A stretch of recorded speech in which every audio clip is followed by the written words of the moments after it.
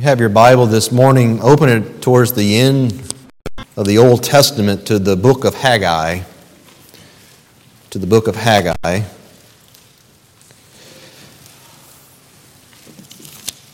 Where we'll be looking in God's Word in chapter 1 this morning, the book of Haggai. If you find your way there, just follow along with me as I read chapter 1. In the second year of Darius the king, on the first day of the 6th month, the word of the Lord came by the prophet Haggai to Zerubbabel, the son of Shealtiel, governor of Judah, and to Joshua, the son of Jehozadak, the high priest, saying, Thus says the Lord of hosts, this people says, the time has not come, even the time for the house of the Lord to be rebuilt. And the word of the Lord came by Haggai the prophet, saying, Is it time for you yourselves to dwell in your paneled houses while this house lies desolate? Now therefore, thus says the Lord of hosts, consider your ways. You have sown much, but harvest little. You eat, but there is not enough to be satisfied. You drink, but there is not enough to become drunk. You put on clothing, but no one is warm enough. And he who earns wages to put into a purse with holes. Thus says the Lord of hosts, consider your ways. Go up to the mountains, bring wood, and rebuild the temple, that I may be pleased with it and be glorified, says the Lord. You look for much, but behold, it comes to little. When you bring it home, I blow it away. Why, declares the Lord of hosts? Because of my house which lies desolate, while each of you runs to his own house. Therefore, because of you, the sky has withheld its dew, and the earth has withheld its produce. I called for a drought on the land, on the mountains, on the grain, on the new wine, on the oil, on what the ground produces, on men, on cattle, on all the labor of your hands. Then Zerubbabel the son of Shealtiel and Joshua the son of Jehozadak, the high priest, with all the remnant of the people, obeyed the voice of the Lord their God, and the words of Haggai the prophet, as the Lord their God had sent him. And the people showed reverence for the Lord. Then Haggai the messenger of the Lord spoke by the commission of the Lord to the people, saying, I am with you, declares the Lord. So the Lord stirred up the spirit of Zerubbabel, the son of Shealtiel, governor of Judah, and the spirit of Jehozadak, of Joshua the son of Jehozadak, the high priest, and the spirit of all the remnant of the people. And they came and worked on the house of the Lord of hosts, their God, on the 24th day of the 6th month, in the second year of Darius the king. Beloved, as I opened up last Sunday with you, in introducing this book of Haggai, I shared with you that the thrust of this book is about revival. The need for the people of God at this time to be revived in their commitment to the Lord and their commitment to the work of the Lord. And as I thought about that, I thought about even for us today, how sometimes even as true believers, we can get off track in our walk with the Lord. Sometimes a person can be on fire for the Lord, excited about the things of God, involved faithfully, involved sacrificially in the ministry of the Lord. And yet something comes along in their life. And that something begins to pull them away from their commitment. Maybe sometimes it's something that happens in the church that brings disappointment to a person. So they step back from their serving and being involved into the things of the Lord as they once were. Maybe sometimes it's a combination of those things, whereby someone gets disappointed or discouraged and they step back from their service and the things of the Lord, and as they step back and as time goes by, the things of the world, some of their own interests begin to pull at them more and more, to such an extent that there's very little time now that they have for the work in the ministry of the Lord. And beloved, when that happens to someone, as we will see here with the people of God here in Haggai's day, it will show itself in the priorities and the pursuits of the person. That is, what you're passionate about, you will pursue. What you're passionate about, you will prioritize in your life. And it will show in how you invest your time. It will show in how you invest your energy. It will show in how you invest your resources. It will show in how you commit. It will show in your commitments. This is what God is going to be showing the people here in the book of Haggai. And my point and my focus for us this morning as God's people is this, is that I want us to evaluate our passions by evaluating our priorities, our pursuits right now that are going on in our life or that have been going on in our life, maybe for some time now.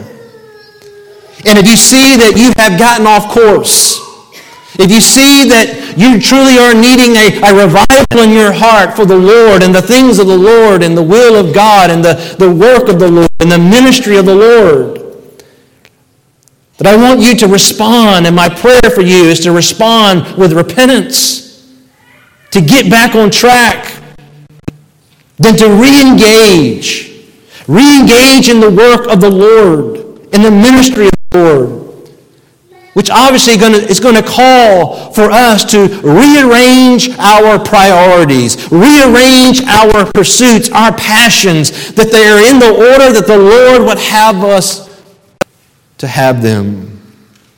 Ultimately, what I would be asking you to do is this: to fulfill what Jesus says over in the Gospels. Jesus summed it up like this: seek first the kingdom of God. And then he says, and all these things will be added to you. That is, the things that you will need in life will be added to you. But he says, seek first the kingdom of God. Which means seek me first, Jesus says. Seek my will first. Seek worship of me first. Seek the work of the Lord first. Seek the kingdom of God first. And as we do it, I want to remind you what should be the driving motivation behind all of it. Look over in verse 8 of chapter 1 here in Haggai that we just read. It's in the last part of verse 8 where he says that I may be pleased. That I may be pleased with it and be glorified. You see, we seek first the kingdom of God, or we seek to have our priorities and our passions and our pursuits in the way that God would want them, because what we're really wanting is to glorify God. We are wanting to please Him. Amen. So as you evaluate your life,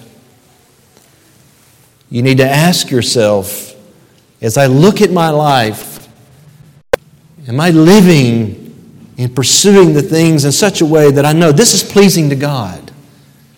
This glorifies God in the way I have prioritized my life and my commitments. So let's look at this chapter together this morning. And the first thing that Haggai the prophet's going to need to do is expose the priorities and the pursuits of the people. He exposes the priorities and the pursuits of the people. He does this in verses 2 through 4 and in verse 9.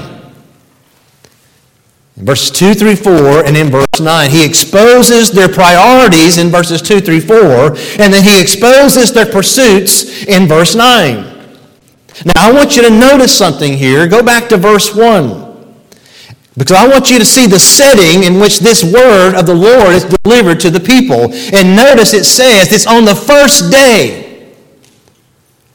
And that is a significant marker for us, because that means this is a day when all the people would gather together for worship.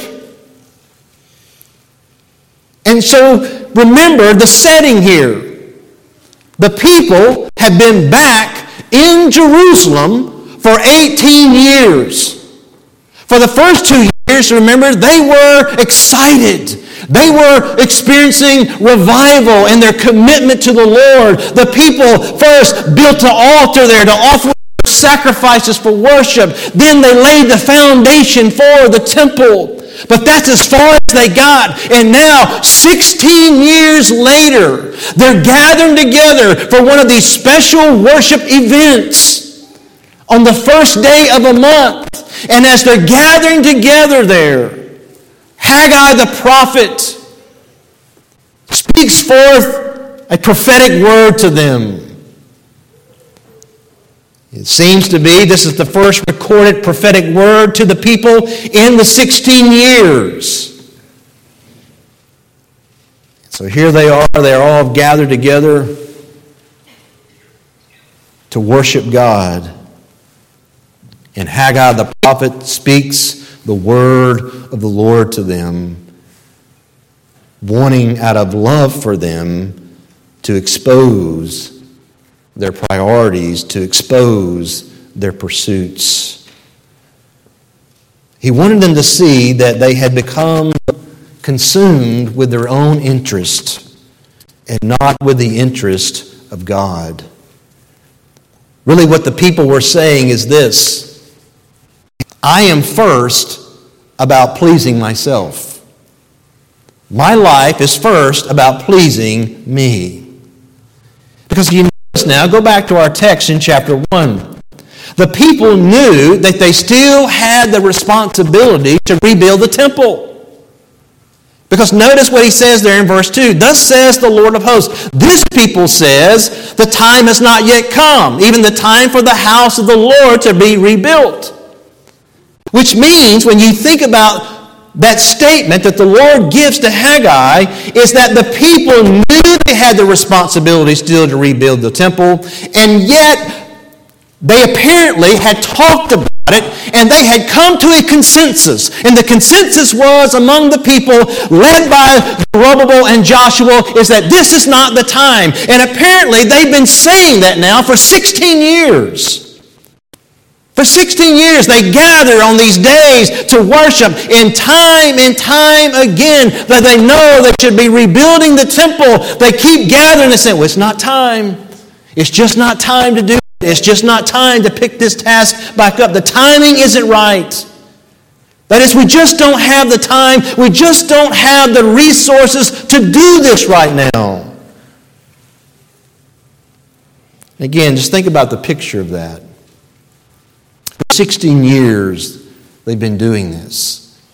That would be similar to us today in some sense of wanting to, let's say, build a church. And we come and we put up a cross and we lay the foundation for the building. And then for 16 years, we all drive up here every Sunday in our cars, and we come and we all meet on top of the pavement. And then we get back in our nice cars and we drive back to our nice houses, and we go back there, and for 16 years we keep saying, we just don't have time or the resources to finish this building. And that's really what we're saying to the Lord. And notice the words that God uses. Verse 2. These two words had to be probably the most convicting, piercing words that the prophet Haggai delivered. When he said there, this people, God was saying, not my people, this people. We talk about the verse where if my people will humble themselves and pray. But notice God is saying, this people. He's saying that to let them know, I am not pleased with you. I am not pleased with the priorities and the pursuits of your life right now. So he wants them to feel that. So again, just imagine now, they're there. And let's say they're sitting on the foundation, and they have the altar there. And there's no walls, there's nothing else that's been there. And this has been like this for 16 years. And then Haggai stands up and says, "Thus says the Lord of hosts, this people says the time has not yet come, even time for the house of the Lord to be rebuilt. Is it time for you yourselves to dwell in your paneled houses while this house lies desolate?" And they can look around them and see just how bare things were and know where they had come from. You see, when the people got there to the city, rightfully so, they began to establish their lives in the city. The city of Jerusalem needed to be rebuilt. Their homes needed to be built. Their businesses needed to be built. I mean, things needed to happen, but also, first and foremost, the things of God and their worship of God needed to be established as well. And yet, that was the one thing, though they started well, they stopped. And they never picked it back up. It was a matter of their priorities. This is what he's saying. He's saying, okay, so we're telling God in verse 4, it's not time for his house to be rebuilt, but yet we have found the time and we have found the resources for our own houses. And he says our paneled houses. That is, we've made sure that we have the walls and the roof for our house. But for God's house, we just haven't found the time or the resources to do that. It was a matter of the heart. It was a matter of the priorities for the people. But not just their priorities that God wanted to expose. He wanted to expose their pursuits. Look over in verse 9 for a moment. Go over to verse 9. Where he says there, at the very end of verse 9, he says, "Because of my house, which lies desolate, while each of you runs to his own house." That idea of running there is the idea of pursuing. And I don't think that Haggai just means running to their actual physical, structural house. I think he's there speaking not just about that, but also just speaking about their household, that is their family and their family affairs. He's saying each of you has made sure that you are faithfully pursuing after your own family affairs. You have made sure about all of those things. And yet, when it comes to my interest, God says, you've had no time for that. You've pursued your family and financial affairs, and you've been all that's involved in the running of your household. And you've done that with diligence. And yet, as far as pursuing the work and the ministry of the Lord, you just didn't seem to find the time. It's as if they came to give God what was left over after all their time and resources and energy were spent on their own personal interest.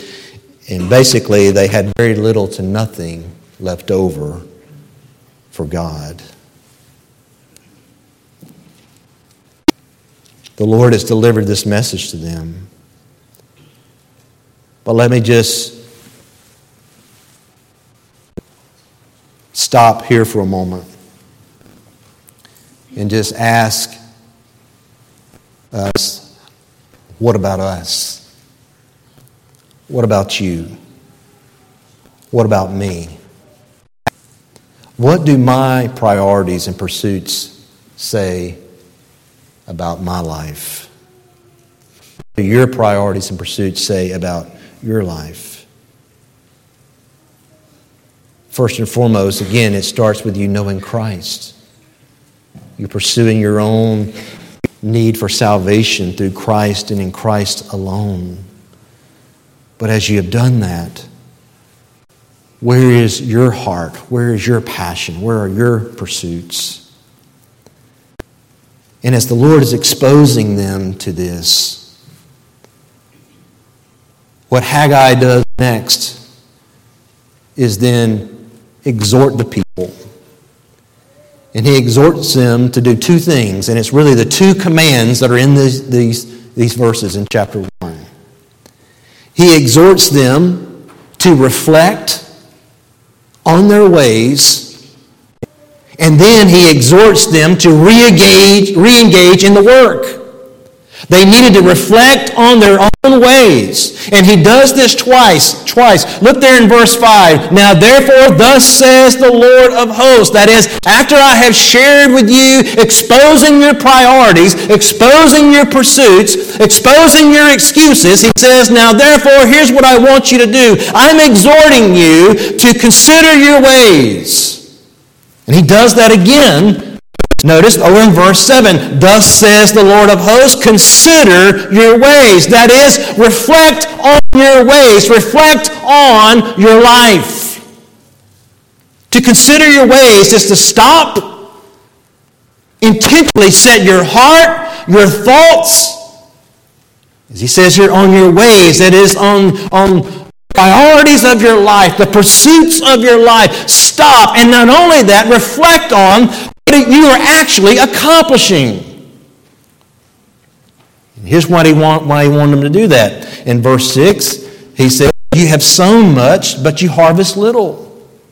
You eat, but there's not enough to be satisfied. You drink, but there's not even enough to become drunk. You put on clothing, but no one is warm enough. And he who earns wages to put into a purse with holes. Then down in verse 9, he says, you look much, but behold, it comes to little. When you bring it home, I blow it away.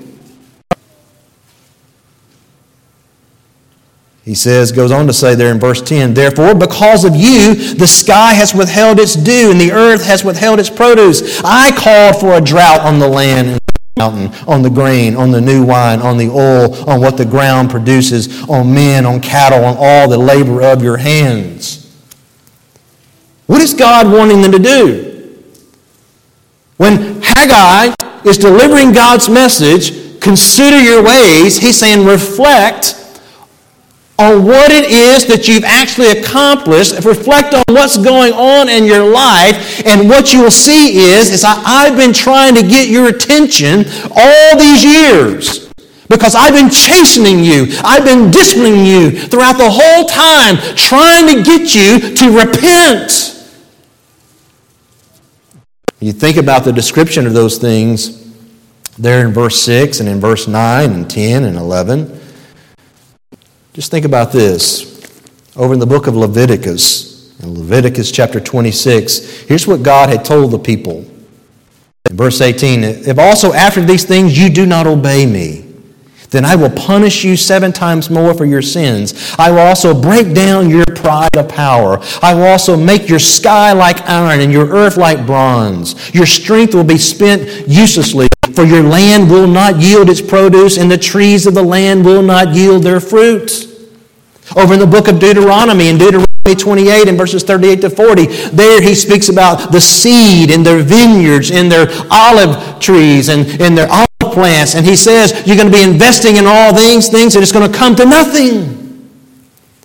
So whenever Haggai says, consider your ways, that you have been investing in all these things that you've been trying to do, you've been putting all your interest before me, and the whole time you've been doing that, you bring it back and I just blow it away. Like you're getting nowhere. You keep trying to go your own way, your own direction, but as you do, your God has been chastening you about this, and you should have recognized that because he had warned you about that.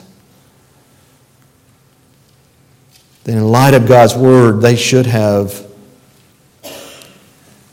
evaluated their ways and seen that what they were doing was not pleasing to God, and that God had been trying to get their attention. And so, after 16 years, he gets their attention directly.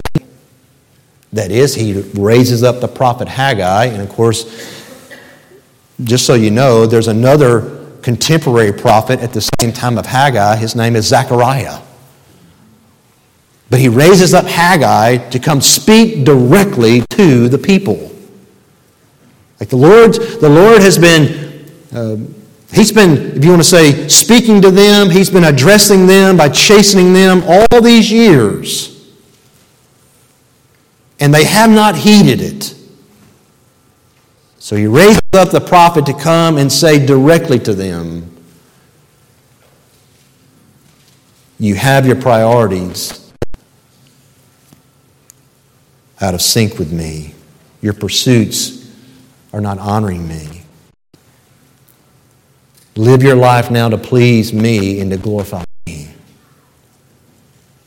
And so this is what he encourages them to do. And this is what we must do. Do you ever just stop and just reflect?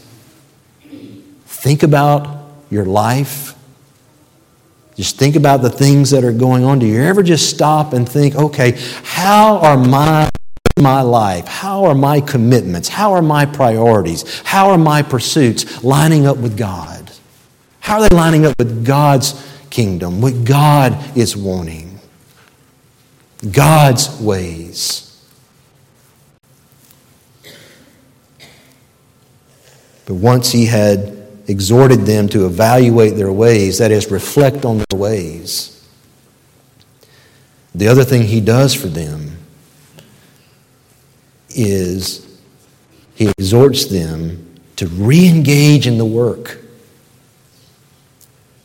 That is, don't just feel sorrow about it. Don't just confess it. Repent and re-engage in the work. This is what he does for them in verse 8. Go back to verse 8. He says, after you considered your ways in verse 7, now go up to the mountains, bring wood, and rebuild the temple. Start back on the project. Engage in the work of the Lord. Seek Him first. Seek the kingdom of God first. He was saying you've got to now rearrange your priorities, rearrange your pursuits, and now invest your life. It's going to take time. It's going to take energy. It's going to take your resources. It may take your finances. It's going to take these things for you now to re-engage in the work that I brought you here to do. To re-engage. And beloved, for us it will take a rearrangement and a re-engaging as well. And again, what should be motivating us? The end of verse 8. Go up, bring wood, rebuild the temple. Here's why. That I may be pleased with it.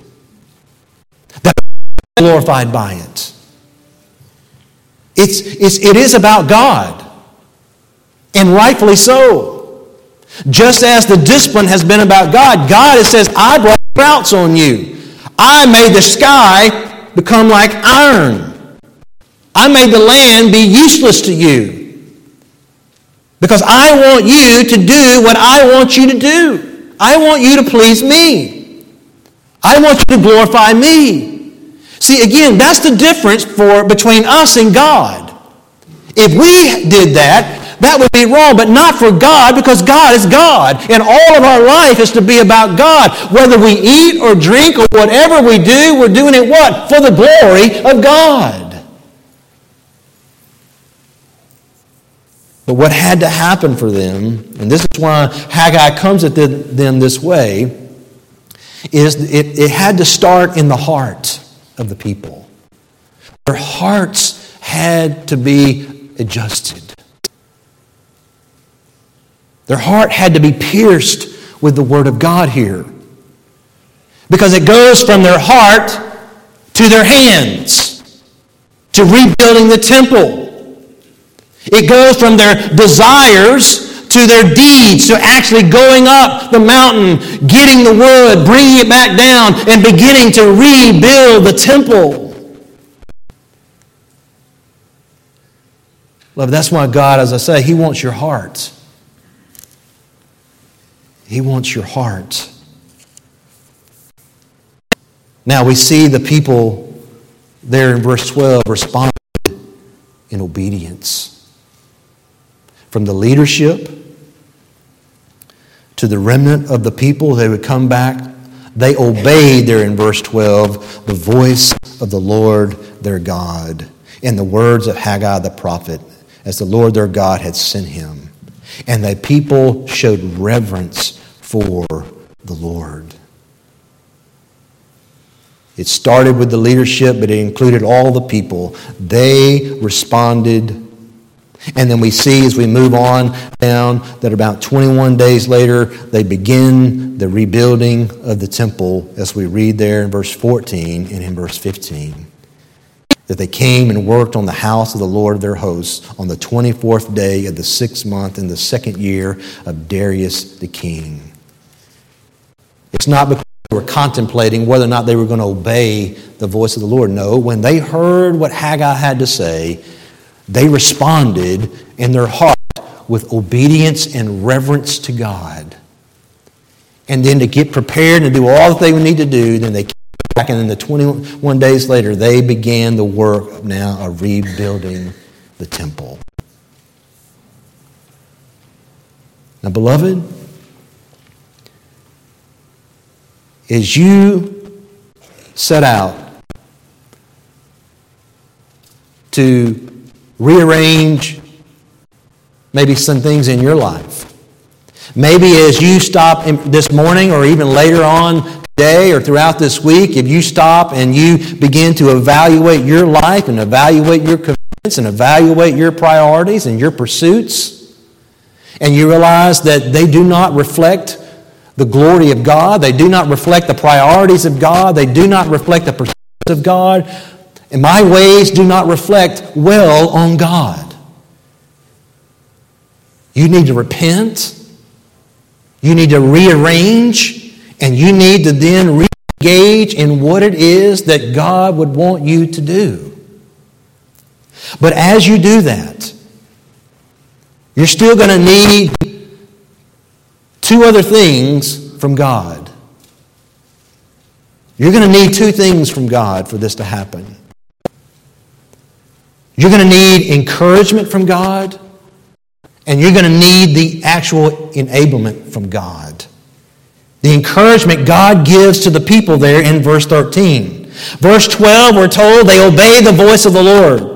And verse 13, then Haggai, the messenger of the Lord, spoke by the commission of the Lord to the people, saying, I am with you, declares the Lord. That is, you're not in this alone. I'm not asking you to go do this in your own strength. In fact, they're going to face discouragement.